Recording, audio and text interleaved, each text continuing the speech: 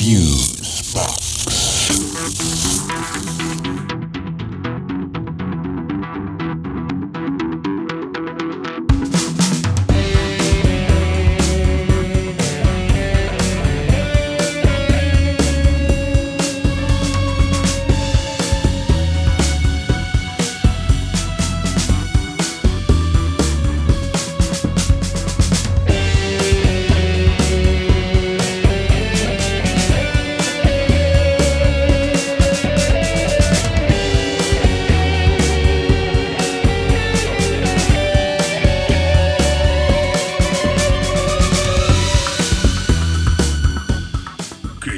This is Fusebox, number 34, a cast of pods.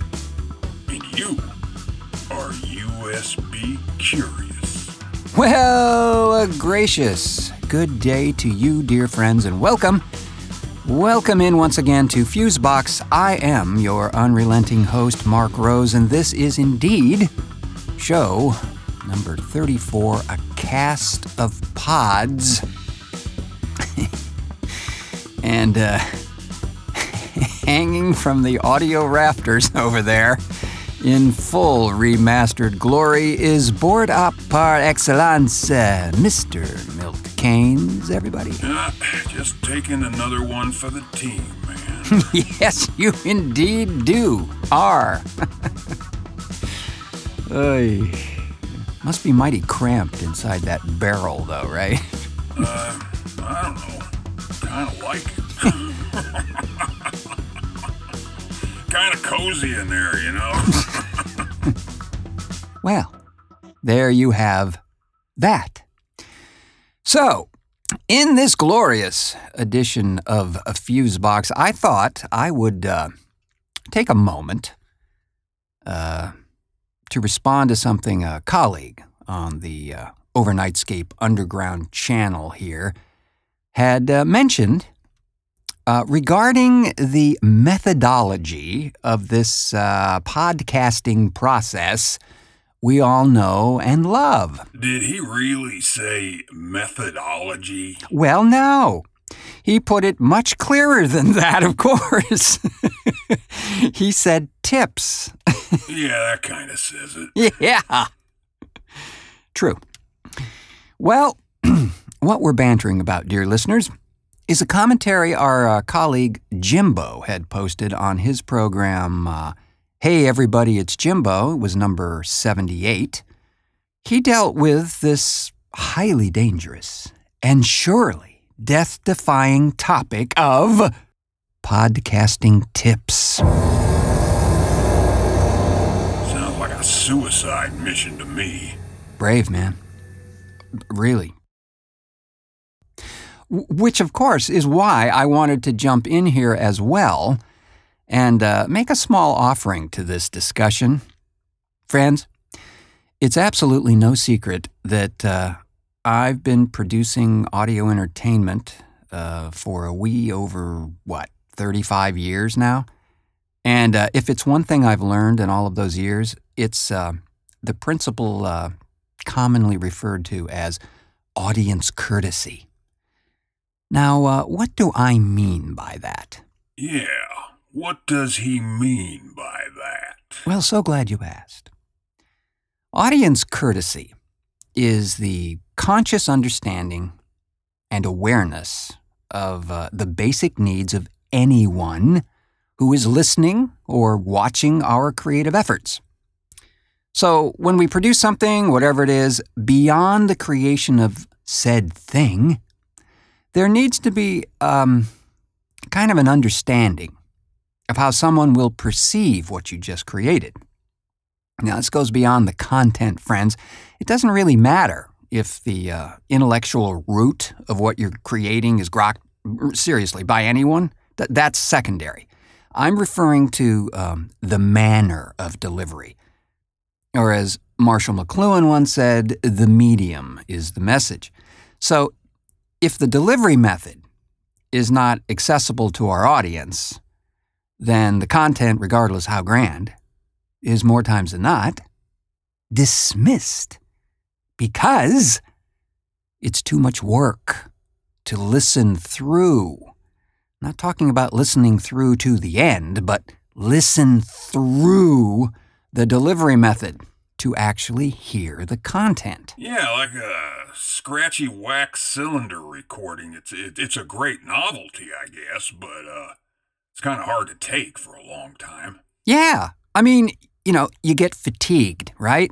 And then you start drifting, and before long, you just bail because it's too much effort to carry on through it, right? I mean, seriously, how long did you listen to this crap before, you want to throw a chest of drawers at the playback device? You know what I mean? I mean, really? And no. As Jimbo mentioned, and I echo here, it's not about gear, really. I mean, there are so many people in my industry that get trapped in that. Let me tell you, it's about time. Taking time to listen to your effort and making sure that it really is the best you can do with what you got from where you are. We actually all have access to tools these days that 15 years ago were way out of range for anyone except what they used to call the well-heeled. But today, your phone has as much potential for accurate voice capture than just about anything. Hell yes. Just ask the FBI. No, thank you. I'll take your word for it. So, taking the time to play back the work, editing areas that are not really adding to the content, and just an overall critical listen to make sure you're being heard clearly is a huge step in the right direction. Now, the other little thing is, I know there's this widely held notion that by editing the recording, you're not being genuine or somehow disrupting a flow or whatever. Okay. I disagree. If your passion or energy is in the source material, a small nip and a tuck in the commentary won't immediately cause the audience to riot and come after you with torches and pitchforks because you became disingenuous suddenly. And speaking to that thing on perception, this is a wonderful piece of broadcast trivia. And, back in the 70s and early 80s, and frankly, later than that, maybe even probably still, come to think of it, all television content, broadcast television content, was altered for speed and time. A company called Lexicon created a device named the Prime Time. Now, and it's a very highly sophisticated delay device, or was at the time, that had the unique capability to time compress or expand content. Now, broadcasters would use the thing to get or what would be referred to sometimes as a fat hour. A 58-minute broadcast could be brought down to 52 minutes without any significant artifacting at all, meaning you wouldn't see things moving quicker or people talking faster unless, of course, you compared the two signals together. Then it was way obvious, but wasn't affecting pitch or anything like that. Now, the producer of said content was probably not so delighted because the pacing would have been a tad different than his or her original cut. But the audience didn't perceive that at all. All they saw was a snappy program, and that quicker pace, for better or worse, has driven the, as they used to say, MTV generation on that 1-second cut thing, where we're flying around from one shot to another like crazy because The rhythm of that had been established a decade or more before. So the point being that all content, no matter how pristine we think it is, was, whatever, has been tweaked, folks. It's going on now as well. Yeah, this sounds totally natural to me. Exactly. And the last thing I want to mention, then we're off to the frog races. There is another idea you hear every once in a while regarding creating something, whatever it is, any kind of art or whatever. The statement goes something like this. Yeah, I don't care who sees it. I do it for the art. That, dear friends, is pig wind. No one produces anything to not be seen. Oh, we can be nervous about sharing it, but the energy that inspires us to create wants it to be seen. Whatever the concept is, dig deep inside there, folks. Past the fear and doubt, and you'll see what I mean. Creativity does not exist in a vacuum any more than we could and shouldn't, really. Yeah, I guess there would be times a person might feel a bit, hesitant to open their box of misery on the unsuspecting public, but I gotta agree with that. Which, by the way, brings up an interesting story, actually. Uh-oh. My Uncle Carl, you remember him? Oh, yeah. He's the unfortunate chap who died in a fiery bowling accident, right? Yeah, right. Well, I remember one time when I was a little kid, and I was playing catch with his dog Barney in the basement over at his place. Uh-huh. And, I threw the ball to old Barney, and it hit the wall down there. And then it ricocheted off the wall, and then hit a big stack of boxes. And one of them came flying down off the top onto the floor. So, I go over there to place it back up on the stack, and as I pick up the bottom of the box, the bottom opens up, and a bunch of burned doll heads tumble out and roll all over the damn floor. Yeah, that's what I said. Off to the frog races. And they're off. Man, it's stupid to sail the castles in the lead. With all flies of wagon coming up second. Big tongues of flapping, hugging the third position. With no legs, Milady in fourth. Bringing up the rear now, there's Frog in the bucket and Owl Bait closing in. Around the turn, there's a la carte and Broken for dollars. In a dead heat now. Big tongues of flapping and all flies of wagon. And coming up on the inside, it's dropping the bucket. It's dropping the bucket.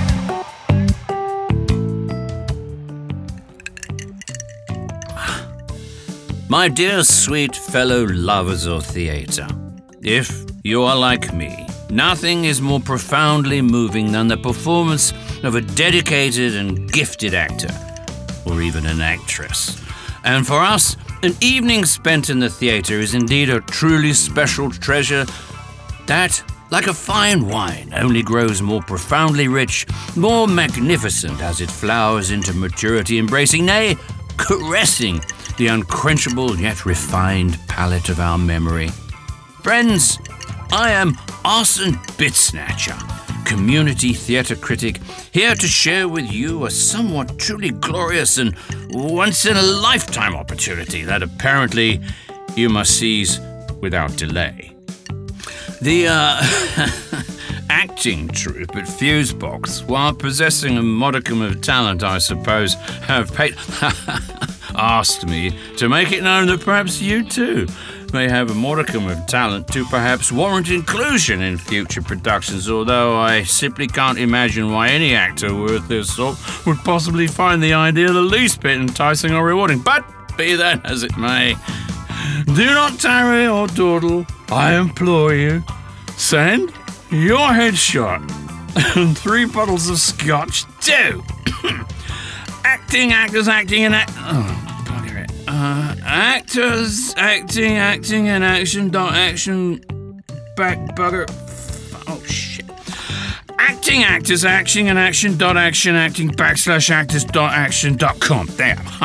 And perhaps Fusebox will give you an opportunity to raise your community-dated talent, discarding whatever shred or pride, dignity you have left after a life committed to your acting pursuits. Oh, it's good. Ladies, be sure to include your measurements for what I'm sure is their perverse amusement. I am Austin Bitsnatcher, and I'll see you on the radio, and not in as much as I couldn't possibly give less of a fuck. Who the bloody hell let you in? I'm sorry, sir. You're gonna have to come. Christ, hey, I'm sorry. get off! You better come. Don't. Hey, listen. Do you know who I am? I'm Alison Batsniffer. I've sung with the Kinks and the Come with us. What? No. Fuck off. Bloody you, mate. Oh. Ow.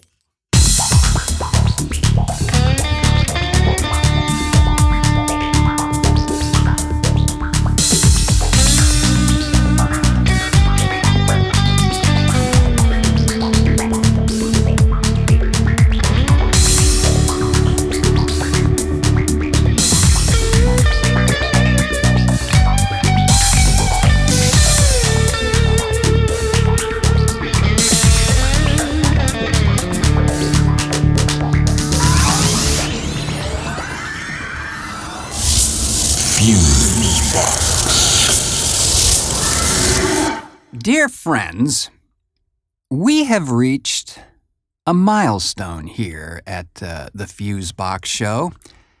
And thanks to many, many folks that have come to play here, we are today, celebrating our 1-year anniversary with this show. Happy birthday! Yeah. We made it. Well, and personally, I think that's...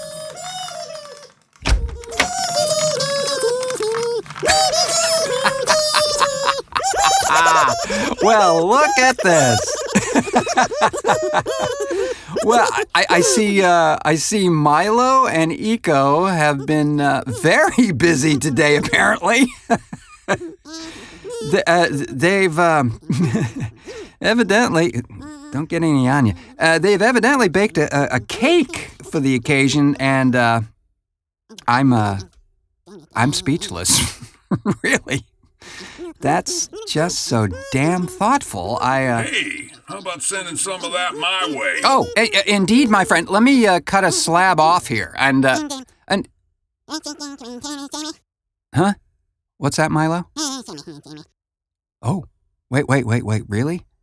There's a button? Okay. All right.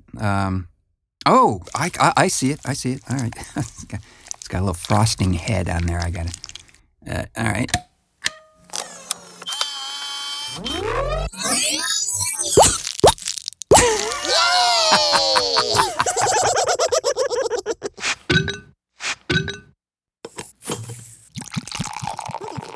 Did I just hear the unmistakable sound of donuts? Yes, indeed you did, my friend. It seems our little friends here have concocted quite the donut delivery system here. I knew this was gonna be a good day. Well, why don't you come out of there and join us here? Really? No, really. Well, maybe I can just use the remote app then? Yeah. Yeah, all right. I'll be right there. Wow. Wow, this is truly an awesome display, folks. I gotta say, the decoration of this cake, it's amazing. They have our little mascot guy with the turban there, and the words "Happy Anniversary to Us" in icing on the top there. Fusebox logo on the side. Wow, you guys are outstanding. That is amazing. That is really, really amazing. Holy carp, man, that is amazing. How the hell did they do that? I have no idea how they... Hey, Timo. Oh, so you guys had some heavy lifting help from the big guy there, huh? Betty Crocker. Oh, nice. Hey, nice job, big guy. Donut?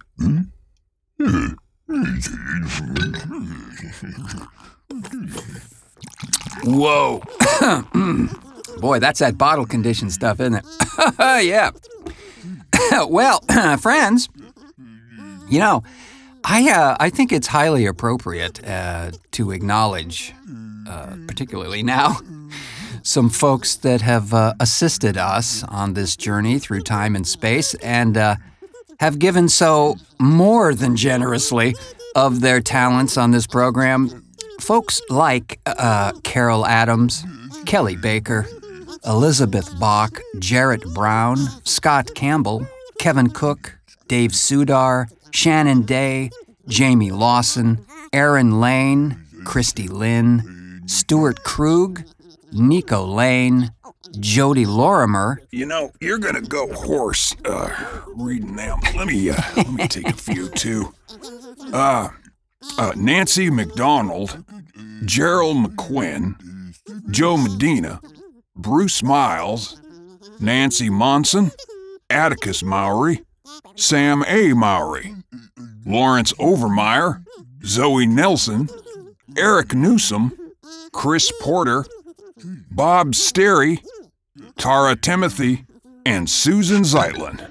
And also, folks, a great big thanks to PQ Ribber and Jimbo for being who they are and continuing to build the fires of enthusiasm, as well as great shows of their own. Check them out. PQ Ribber's Overnightscape Central and also his Quake Reversal Satellite Night Project. And Jimbo's Hey Everybody, It's Jimbo program. And both can be found, of course, at onsug.com, the overnightscapeunderground.com. And, of course, to Frank Edward Nora, the fearless leader of the OnSug channel, for his relentless pursuit of excellence and encouragement to all the folks who build shows for this here channel. Sounds like it should be a plaque or something. Yeah, maybe next year. And, of course, to my conspirator in the audio warpage here on Fusebox, the lovely and talented Jeff Pollard, who has single-handedly and with laser-like precision manipulated strange scribblings and odd arcane symbols into some pretty clever stuff, if I do say so myself. And last, but certainly least, to Milt Keynes over there, well, right here. Yeah. Who tirelessly and with cheerful abandon pushes all the right buttons in the correct order. I do appreciate that, my friend. Well, thanks. Wow, has it really been a year already? Seems like just yesterday we were talking about getting guests for the show, wasn't it? Well, that was yesterday. Oh, yeah, right. Been a long week and it's just begun. So, dear friends, a big birthday bash thanks to all of you, most importantly, because, well, without you pushing play on these efforts and letting us know you're digging the content here, it would be a pretty lonely experience, to say the least. Fun, maybe, but certainly lonely and echoey. So, on behalf of all our contributors here at Fusebox, thanks so much for being out there. And until our next cartoon.